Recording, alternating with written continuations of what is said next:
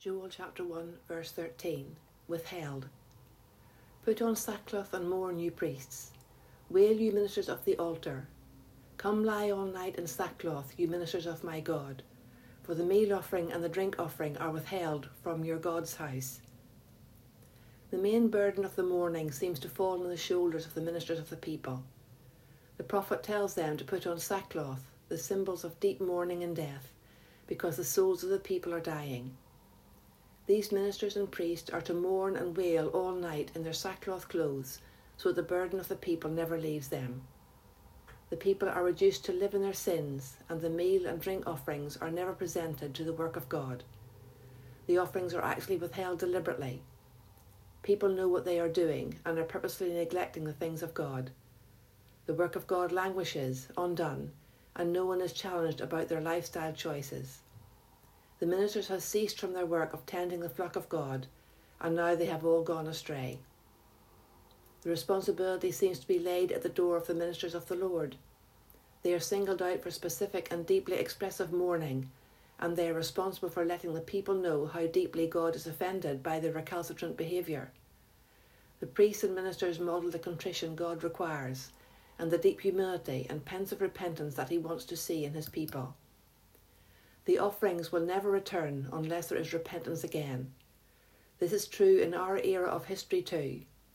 How will our country be saved if we do not repent to the Lord our Maker and turn away from our sin? We go on and get worse and worse. Sin is our undoing, and so the whole land suffers. Ezekiel chapter 36 verses 25 to 29. I will sprinkle clean water on you, and you shall be clean. From all your filthiness and from all your idols will I cleanse you.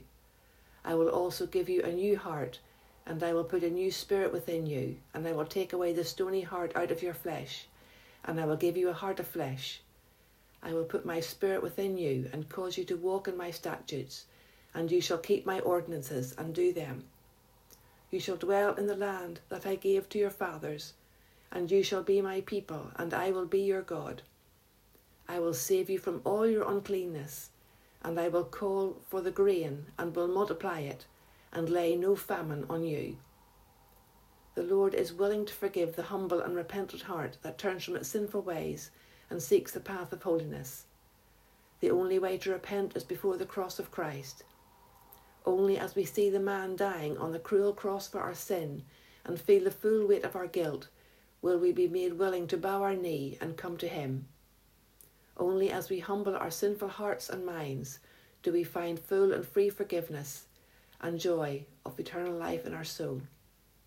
Ministers of the gospel carry a heavy burden for the people and that they serve, and therefore we should be praying for them and upholding them before the Lord.